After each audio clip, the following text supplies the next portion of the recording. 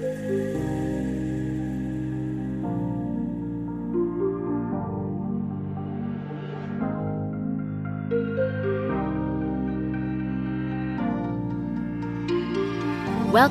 to Ella Go. My name is Lisa, and this is not just a podcast about running. This is a podcast to empower women through fitness and health and everything in between. Because let's be honest, ladies, this journey could suck if we don't get our shit together.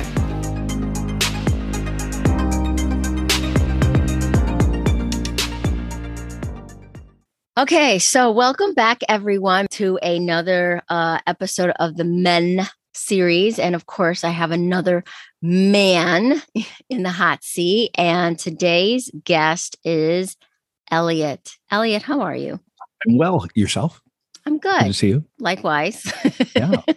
So, Elliot, can you just tell the listeners a little bit about you? You know, what do you do? And then we'll go from there. So a little bit about me. So I'm from St. Paul, Minnesota. It's where I live currently. I grew up in Minnesota, all over the state. We moved about every 4 years growing up. But so I don't have I don't have like a hometown. I don't think of anywhere as home.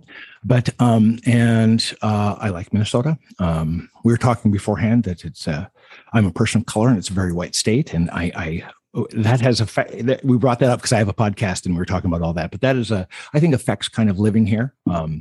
Because at 51 the other day, I got asked by a black woman that says, have you ever dated a black woman? I said, 2. And she goes, well, how come? And I go, I live in Minnesota. And that's the short answer. But I currently, I am self-employed. I do a media support for a realtor and a lot of personal assistant work for her as well.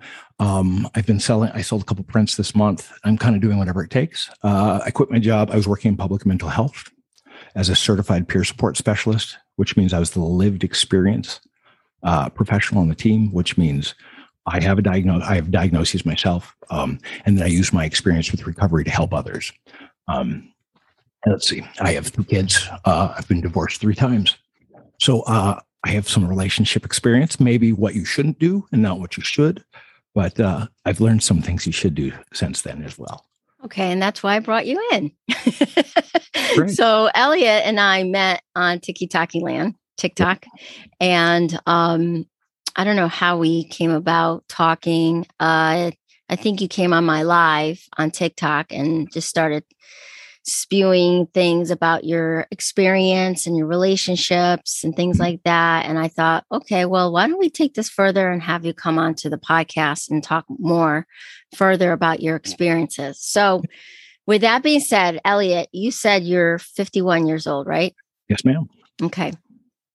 And let's start when you were younger. Were you did you date in your 20s? How, what did that look like? So like, I think all of us, I started like having the idea that I would like to date in my teens and didn't have a lot of girlfriends, dated a lot, had a lot of friends in high school, and then graduated. And then I joined the Army a year after I graduated. And that year, I didn't really have any relationships. Joined the Army, didn't really have any relationships that were I had a girlfriend here or there, but nothing long-term, nothing substantial until I got out of the Army. And then I would kind of have these year-long relationships that were like supernovas or comets that would burn in hot and then disappear. But this was the case with my first marriage. Lasted about a year. It was a starter marriage though. So I'm kidding. But it lasted about a year. And so I was in Desert Storm. And when I came back from Desert Storm, I knew that something was wrong. Well, let me back up. When I was 16, I was institutionalized because I tried to take my life. And they said, oh, he's a teenager, he's depressed, whatnot. And then I got a psychiatric waiver. My recruiter told me exactly what to say and how to get into the Army. So I got in the Army. I probably shouldn't have been there. Oh my God. Because of the mental illness that I had at the time, which I didn't know. And then so there was an incident with some munitions that were trying to be blown up, and spent the day getting basically bombarded by bombs that weren't being controlled. They were just cooking off in a fire. So they were like going sideways and up in the air and exploding for about 3 hours. So there's this really traumatic experience around explosions. And at the time, you just like freak out and then you go on with what you're doing, but it left a indelible scar on who I am. And I think that informed most of my relationships up till I was about 39. I was 24 when I married the first time. Like I said, it lasted a year. I was 28, which lasted about 3 years between dating and to separation. And that was my first son was born then. I had a couple relationships between then that were, a year long. And then I had another marriage lasted about a year when my second son was born. And I really came to a head with my health. I had made an attempt the fourth time on my life. And then when that got done, I was like, you know what? I can't do this anymore. I have to change something. So from 2010 to about 2016, I spent doing a lot of work, DBT therapy, prolonged exposure therapy. So DBT is mindful-based, radical acceptance, distress tolerance, interpersonal skills for advocating what you want. And then prolonged exposure was for the PTSD. It was looking at my trauma, talking about it for an hour, recording that trauma, and then listening to it an hour a day. So, it's a lot of hard work most people won't do. According to the professionals I work with, they say, we're amazed that you did this and then did this and then did this, because I think there's an idea that your trauma is too hard to walk through. So having that prolonged effect on your life is easier, which it's not, than doing the short-term intensive work. I'm so glad I did it. About 3 years into that work, I started dating someone who had a 7-year relationship.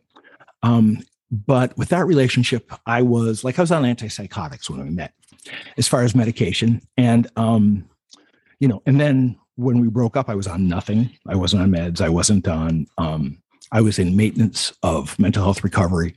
When I started, I was in recovery. I was very lethargic when we started. I'm very much like this when we ended. So she actually dated about 3 people in that process, which was me when we started, me in the middle of my growth, and me when I, had some recovery and was starting to maintain that recovery. So it's very realistic that it didn't work out. She's very quiet, likes things very predictable, which is what I was at the beginning. Not that. Okay. So. All right. So, wow. All right. Yeah. That's a lot. It is. Elliot. So, Elliot, let's go a little bit further back. Okay. Yeah. Because you said about you did attempt to take your life, and how the first time, and how old were you? 16. Now, knowing what you know now, what was the reason behind that? Do you know, or what, or is it was? So I have bipolar 2. So I don't have mania, I have hypomania, but I have deep, severe depression. I had deep, severe depression with that.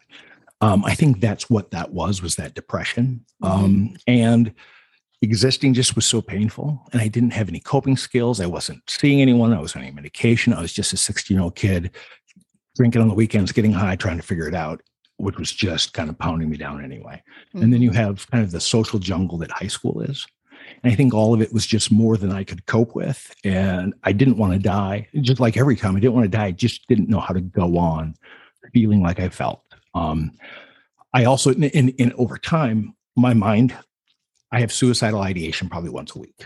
Doesn't mean I want to kill myself. Doesn't mean I'm going to. It's just thoughts, intrusive thoughts I have. And I just go, oh, yep, I'm having those thoughts. But at the time, I was like, oh, that's probably a good idea. My family would be happier without me. And I think it's all just around the depression, the clinical severe depression that came with the bipolar. I also have now PTSD, and they have a diagnosis of borderline personality disorder, which is a relationship disorder as well, which had been untreated until my late 30s.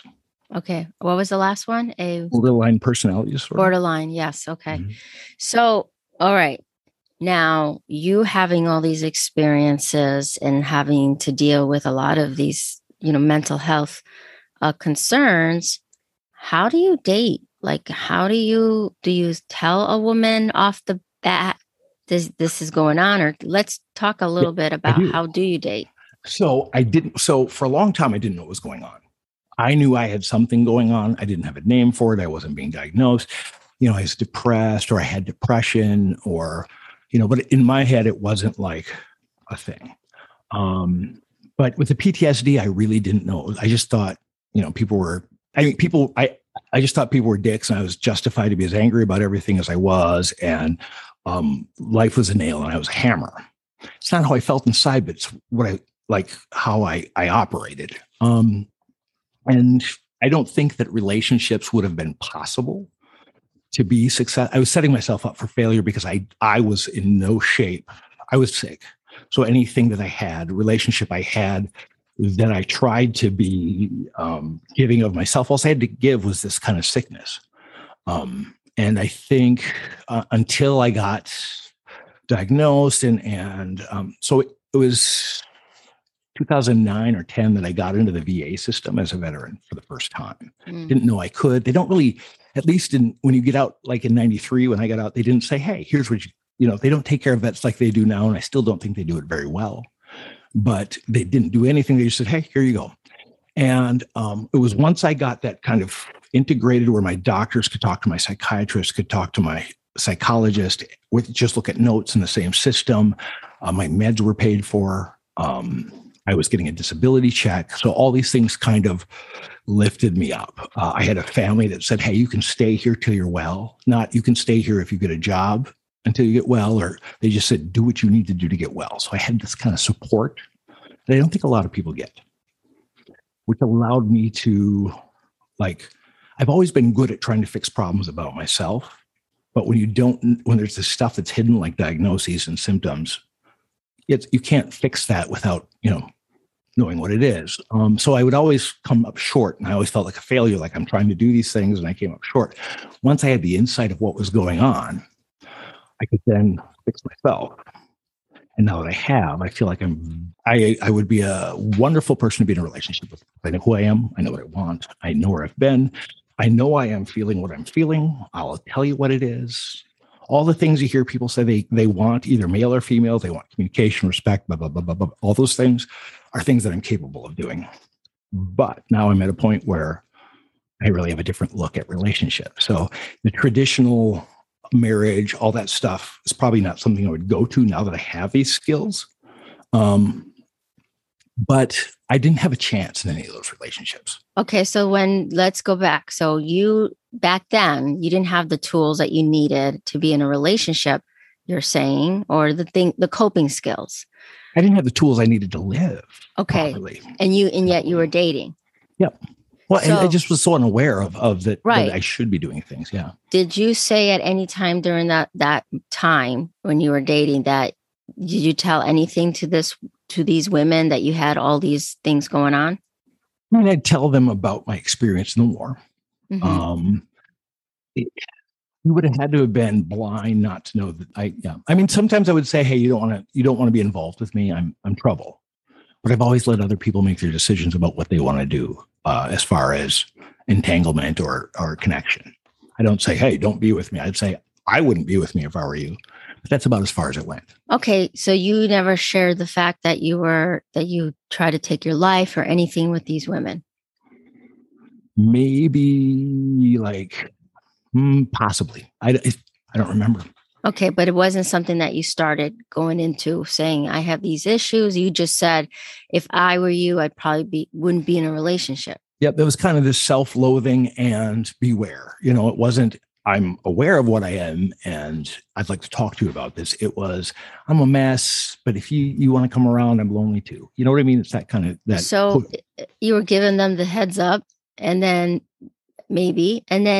what were the reactions of these women when you said that? They moved forward. I mean, I was in the relationships. For whatever reason, I've been told, I don't know that I am, I've been told that I'm awfully charming and always have been. When I'm happy or when I was more stable, then was probably a really good time. And my pattern is to be stable and then have not be able to maintain it and have a collapse. And most of these relationships would end at my falling down. And the getting back up was a very slow process, so I wouldn't have relationships for periods of time. Quite often, I would be institutionalized at the end of these relationships. Last decade was the only decade I hadn't been institutionalized since I was 16. So, I mean, my mental health and my unhealth was a big, it's the only thing I can identify as the problem because I didn't know what it was do. I was just so unaware of what was going on, very self-aware that things were going on, but the why or what to do about it just eluded me. Okay. That very much affected the people I was with. Like, what is wrong with you? How can I, I can't relate to you. You're this way and then you're this way. What am I supposed to do with this, Elliot? And I would be like, I feel the same. All right. So these women still went forward. Mm-hmm. Can we talk a little bit about these women? Mm-hmm. Okay. So even though you said to them, I'm trouble, I probably, you're telling them all this, they moved forward with it. Was it a particular type of women? Yes, ma'am. Let's talk about that. So coincidentally or not, every single one of them had some sort of severe sexual assault in their life within 4 years prior to meeting me. Yeah. Wow. Interesting. Yeah. And they had done nothing about it. One had not reported it. And the other one had done no therapy or follow-up. And she had been abducted for a week. Oh my God, Elliot. Yeah. So, and that one I didn't really know until we were into it. And there was kind of a pre-promiscuity. And then once we attached, it was like she was, I don't know what word to use, but she was not interested in any sort of intimacy at that point. Once she got pregnant and with my son, she was done. She didn't want to be touched, looked at. She didn't want to talk about sex, didn't want to anything. So it was for me, very confusing and with borderline personality disorder, your fear is to be abandoned, that intimacy and love is going to be removed from you for no reason. That's your fear. And it looks like that when somebody's having symptoms of their own trauma, that they've, hypersexualized, like many sexual assault victims do, and then go the opposite direction. Sure felt like I was being abandoned. Not as an excuse or but just I think that our traumas, our difficulties kind of were magnets that kind of, we started out where they attracted and then somehow they flipped and it pushed us apart. Okay. So that's with the majority of women? So until I was, in my 20s, that was my two significant relationships were my two wives. Mm-hmm. Both had that in common. Mm. That started disappearing. That wasn't the case. I dated a couple more women like that, short 3 months, 6 month kind of things. And I was like, I have incredible pattern recognition. Like my friends are being goofy or trying to hide something from me. I'm like, what's going on? And they'll go, what do you mean? I go, the pattern's different. And I'll go, oh, okay. They're used to me. And then they'll come clean that something's going on. So with this pattern recognition, I was like, well, what's going on with me? And I keep choosing this kind of person. Still don't have the answer to that for then. But I seem to be attracted to or attract a different kind of person with the same kind of vein. And that's women with really low empathy. Okay. So you're saying that now you are attracting women with a low level of empathy. I would say that my 7-year relationship in hindsight might have been a female narcissist. Just because of how things washed out. And I had a lot of hard boundaries that I had started setting. Mm-hmm. And I started noticing that I wasn't being told the truth. Mm-hmm. And that I was always the problem. And if I would say they're the problem, they would just cascade emotionally to this place that didn't make any sense. And so there was a lot of that at the end where, and I stopped kind of giving that, stop allowing the lies to be told. I just would say that's not true. And everything was being addressed. And shortly after that, she wanted to break up. So, and then since then, it's kind of lower empathy. And by that, I mean they are guarded. They don't think about others, not in a selfish way, but they just are so shut down from their life experiences that they don't trust themselves to feel. Or they've spent 15, 20 years with a narcissist and they're so codependent that they've shut down how they feel. So saying to me that you're saying that there's these women that had this low level of empathy, which kind of surprises me because you seem to be a man who shows his emotions, who likes, I mean, am I wrong that you don't like those things? Well, so I find that at the beginning, they don't present that way. Mm-hmm. There's a very artificial presentation of, or I do a lot of the work because I am very, hey, this is what I'm thinking and this is what I'm feeling. And I try to express that as directly and effectively as I can, because I just let myself go.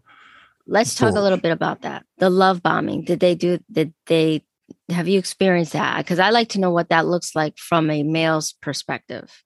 Not well with one. Yes, there was this like initial back and forth, a lot of contact, a lot of texts, but this woman did it all with like emojis and visual things, like pictures. She would never say anything. It was all like this. She'd send a lot of things that, I really like you, and all this stuff, right?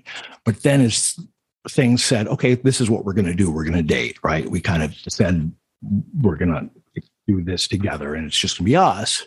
And very quickly and very differently to, okay, you're here. I don't know if I have time for you or not. All this kind of just a lot of gaslighting about how much time they had. So that's a lot of experiences that you went through. So with that being said, and you talking about all these, the experiences that you've had with all these different women and, your own mental health issue, where are you now with all of this? Where am I now? So I know who I am. I am single. The 7-year relationship I talked about ended about 2 years ago. I had a 6-month relationship in there with a woman with very low empathy. I saw it. It took me about 3 months to go, is this what I think it is? And then about 3 months to go, oh yeah, it is. I got to get out of this. And so it's about 6 months from beginning to end. And it was just basically because I kept going, you're saying this, but that can't be true because this, and this. And then they go, and they wouldn't talk to me for 3 days. And then I go, you just didn't talk to me for 3 days. And they'd say, well, I just need space. And I go, well, can we talk about the fact that you need space before you take off? And they'd be, yeah. And then the same things would happen again. So that was a lot of me putting up boundaries. I'm a fail early kind of guy. I think we talked about this before. So I don't need to be with somebody. I like companionship. I like intimacy. I like physical intimacy. I like cuddling on the couch. I like whatever, right? I like it all, but I'm not going to, my happiness isn't found in that, in somebody else. My happiness isn't found in, so if there's a concert to go to and I don't have somebody to go to it with, I go to it and I enjoy it because it's about the music and me. If it can be about the music and me and they can have the music and them, and then we can share that experience together, great. But I'm not going to compromise or okay, all right, accept what's not acceptable. Right. So I believe people are either compatible or they're not. And I don't take a lot of that serious or personally. So if somebody comes in and is like,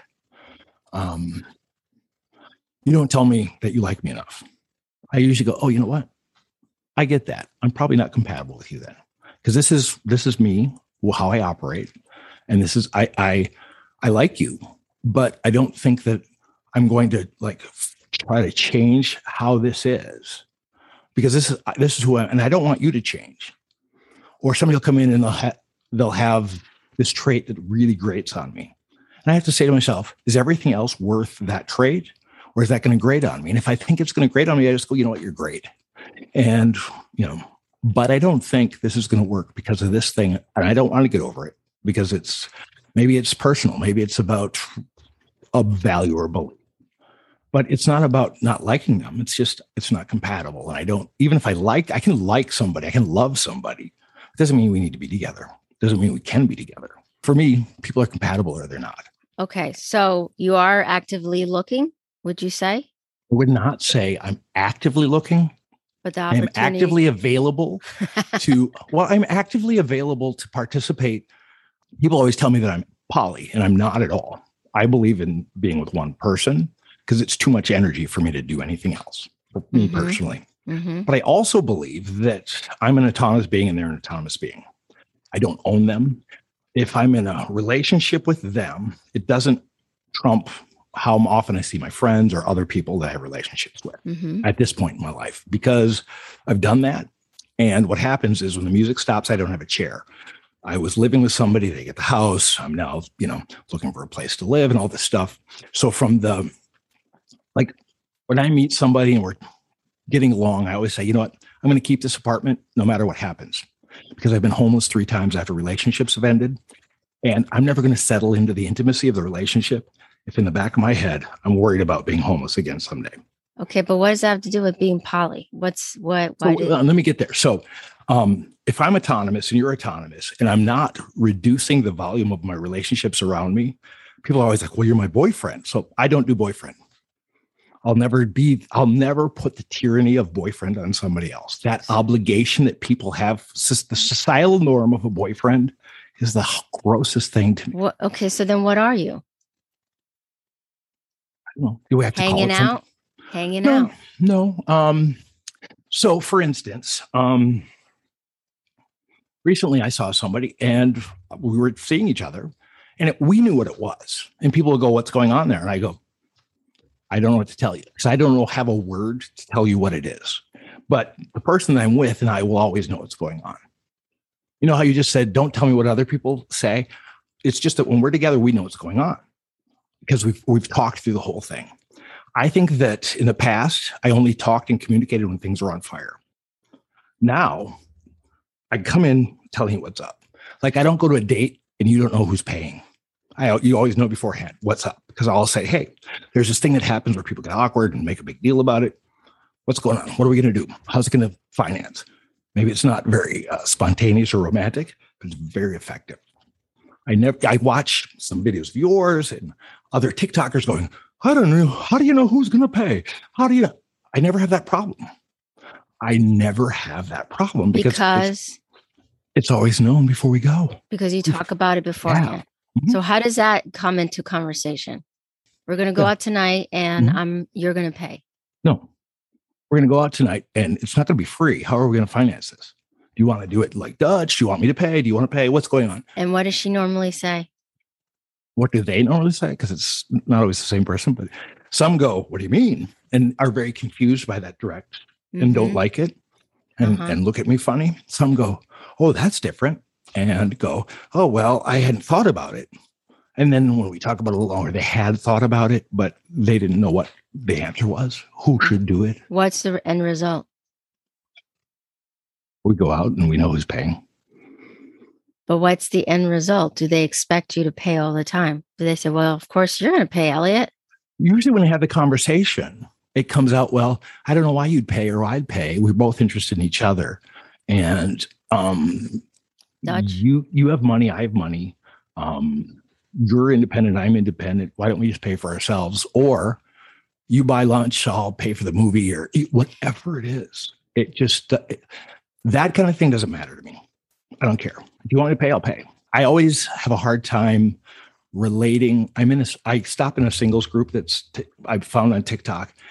And like when I hear them talking about dating, and I'll go and there's people from all the country and it's kind of almost like a support group where you're just kind of talking about your experience. And I'm always just baffled that how in their heads they are about, well, I'm on the date and do I do this? And what's my line? And what's my go-to? And how do I, and they have like these plans and these scripts for their dates. It just show up on myself. What you're describing, that's not being authentic. So Correct. you want to be authentic, but you also want to, have that conversation. You're direct. That probably might not go well for some women because they expect the man to pay all the time. Right. And those women aren't for me. Exactly. Yes. So now I'm going to kind of talk more about right now with how Mhm. you are, because you Mhm. said right now you're open to dating. You're not actively looking. The door is open if it Mhm. comes to that time. Now you're on TikTok and you have a lot of followers. Yeah. Around Majority are 7K. Yeah. women. Yes. 83% this week. It was 90 something a month ago. It fluctuates. Okay. So with that, do any of these women they're obviously gravitating towards you for some reason. Have you ever had any women come up to you through this social platform and Yes, ask ma'am. you out? One way or the other. Yeah. Yes. Have you ever met any of them? Yes. Wow. Okay. You must live in a big city, right? I live in Minneapolis, the metropolitan area, Twin Cities metropolitan area in Minnesota. So yeah, And how do they know that's where you live? Do you put that on your profile? it is on my profile, and quite often I'm talking about where I'm at or an event that takes place, and then they say, "Oh, I'm from there." And we've had meetups here locally and things like that. So it's not like I keep it a secret where I live. So how are those? And by the way, actually, don't answer that question yet. How do they approach you? Um, you know, there's that DM thing where you're not really sure how the slip into the DM thing Sliding in the sliding into the DM. It happens both ways, and sometimes it's usually somebody will say something in a comment and then I'll follow it up and then they'll say something in a DM that they don't want to say in a comment. Without outing anyone, I had made a post earlier this year where I was being pretty cheeky. And I said, ladies, I just said in general, I want you to know that 2021 is the year of shooting your shot and taking chances. And also I'm single. And I had said that, and somebody had said, well, I'm from Eden Prairie, which is a suburb of the Twin Cities. And I said, okay. And then they said, you'd be fun to hang out with. I said, that's fine. Because I don't care. That's fine. I like meeting people. And we went out and they just weren't very compatible with me. I mean, most people aren't. Okay. And usually for me, it feels like it ends up like they've got a lot more work to do to get to a point where it's going to be equally yoked as far as need or ability to identify their own needs, ability to identify what's them and what's me, not. And I think the hardest thing to deal with for me is people who have, most of women, a lot of the women my age have been in relationships for 5, 10, 15, 20 years where their identity was removed from them. They were a mom and a wife and a hockey taxi or they weren't doing their thing. Okay.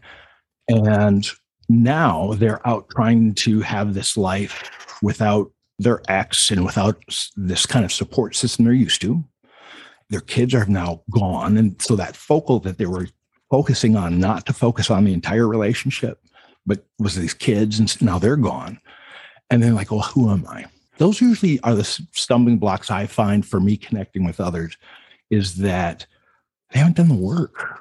Okay. So that's from your experience, and what's the age range that you tend to date or attract?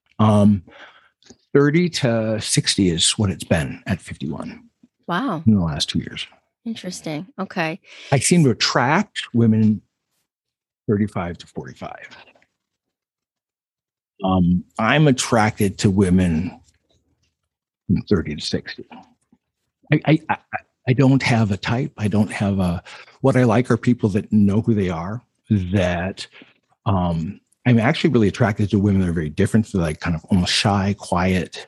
When I'm loud, they smack me because stop it. That kind of that energy kind of appeals to me. But I'm very open to people that know who they are, want to talk about heavy things, aren't afraid of their feelings, aren't afraid of saying they're wrong, are always looking to improve who they are or learn new things.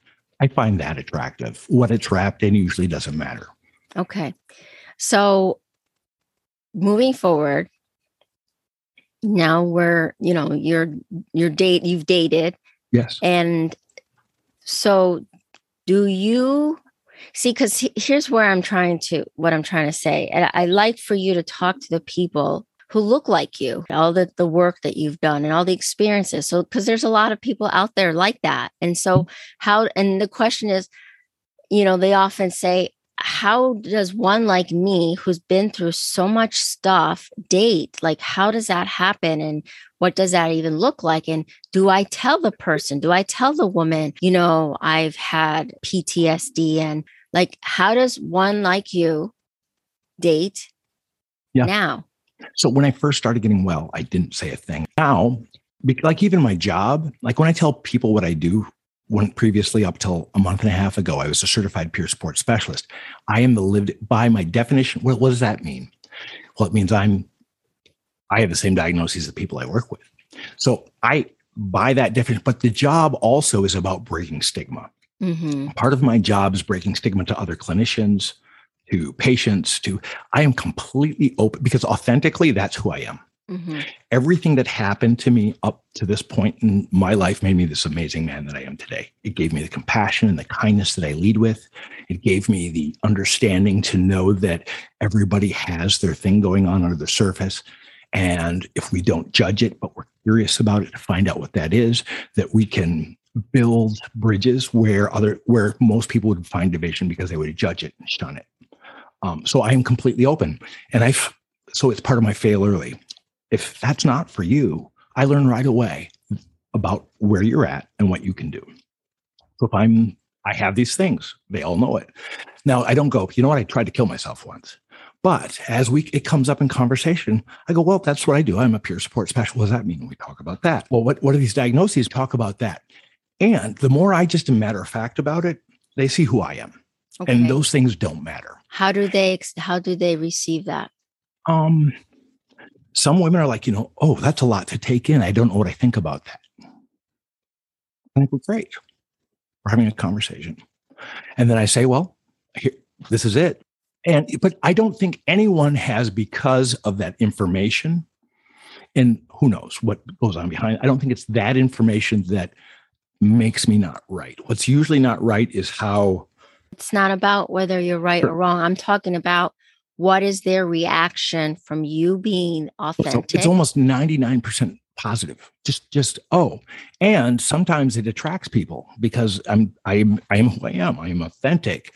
I think that when people are who they are, that you automatically become attractive to people that are into real authentic things, whether it's something they normally would like. I mean, I have people that go, I've never been around or with anyone like you. The way you talk, the way you interact, the way you make me feel about myself or think about myself, and the way you make me feel about you.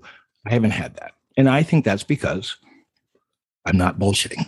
Okay. So the message to somebody who has been through the same experiences that you've had, the message really is be authentic, be who you are. That is my message to everyone in every walk of life about everything, be it business, be it romance, be it your family, be it you.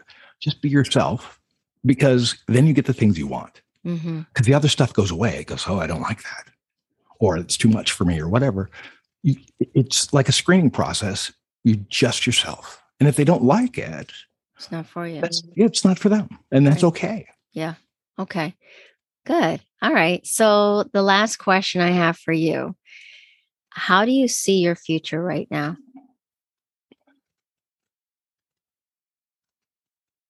I see my future. So like right now, I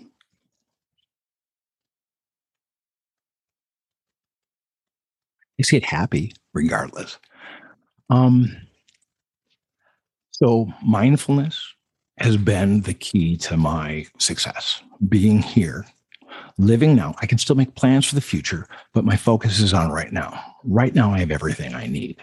If I go forward having everything I need, I believe that should it be what the universe has in store for me, I'm going to meet somebody else that has everything they need or most of it, right? And we're either going to help do that last part of the path with them, and also they're going to have everything we need, and we can hang out together or apart and be fine. And eventually we'll make that decision to just hang out together. But until then,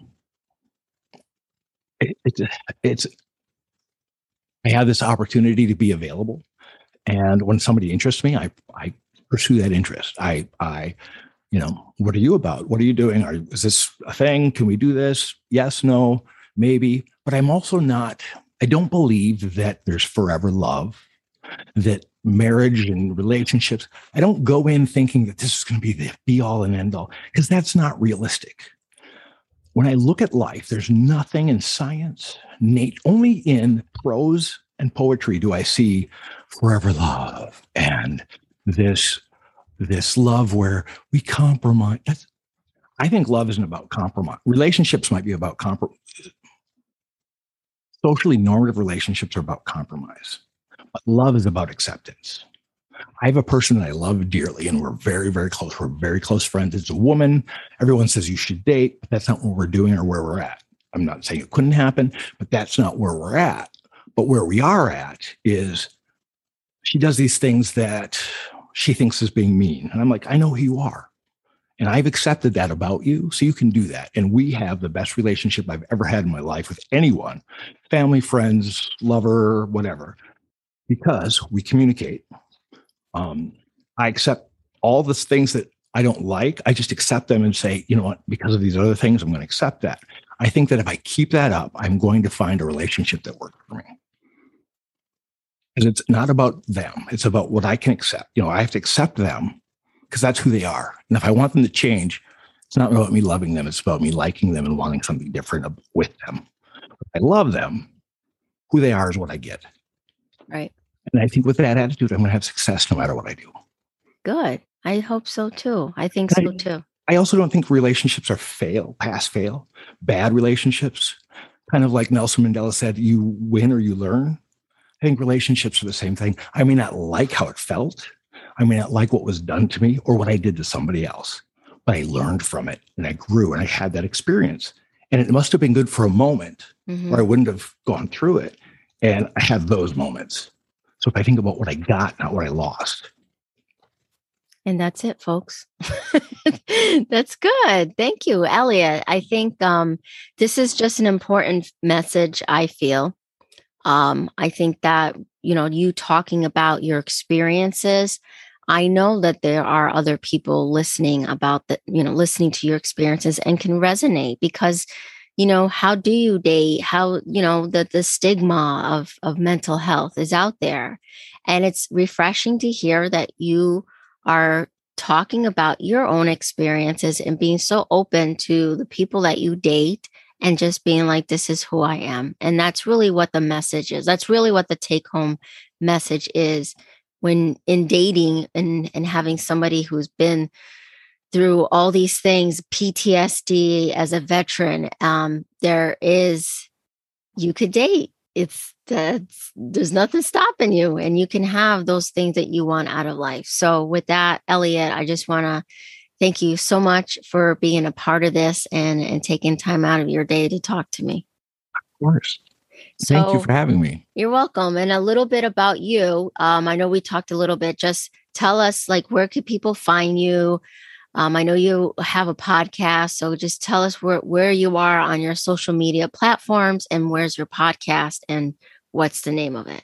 Absolutely. When I quit my job a short period ago, it was to work on media and things like that. I want to work on public speaking. That's my next I'm putting that package together for promotions to talk about mental illness in the public, to talk about relationships and stigma. And because when people meet me, they're like, well, you don't look like all the things like, well, you really have these things? It doesn't look like it. So I want to speak about that. I'm on TikTok, of course, as I am Elliot Smith is my name there. I am I'm working on a project right now about being mixed, black, white in our society today with some other TikTokers. And so a friend of mine is a sociology professor, and I'm putting together a long form piece for my fourth. It exists. There's nothing on it. It's my forthcoming channel called My Thoughts Racing, and it's on YouTube. It will be in my link on my TikTok very soon.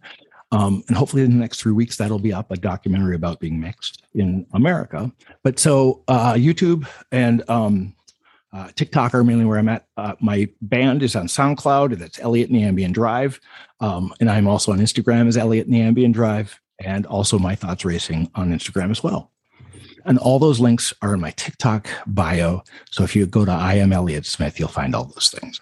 All right. And they will also be on the episode notes if you want to if you want to reach out to Elliott. And I think that if you are a man who's a vet and had PTSD and probably can resonate, they could probably reach out to you. So thank you so much, Elliott. Thanks a lot once again.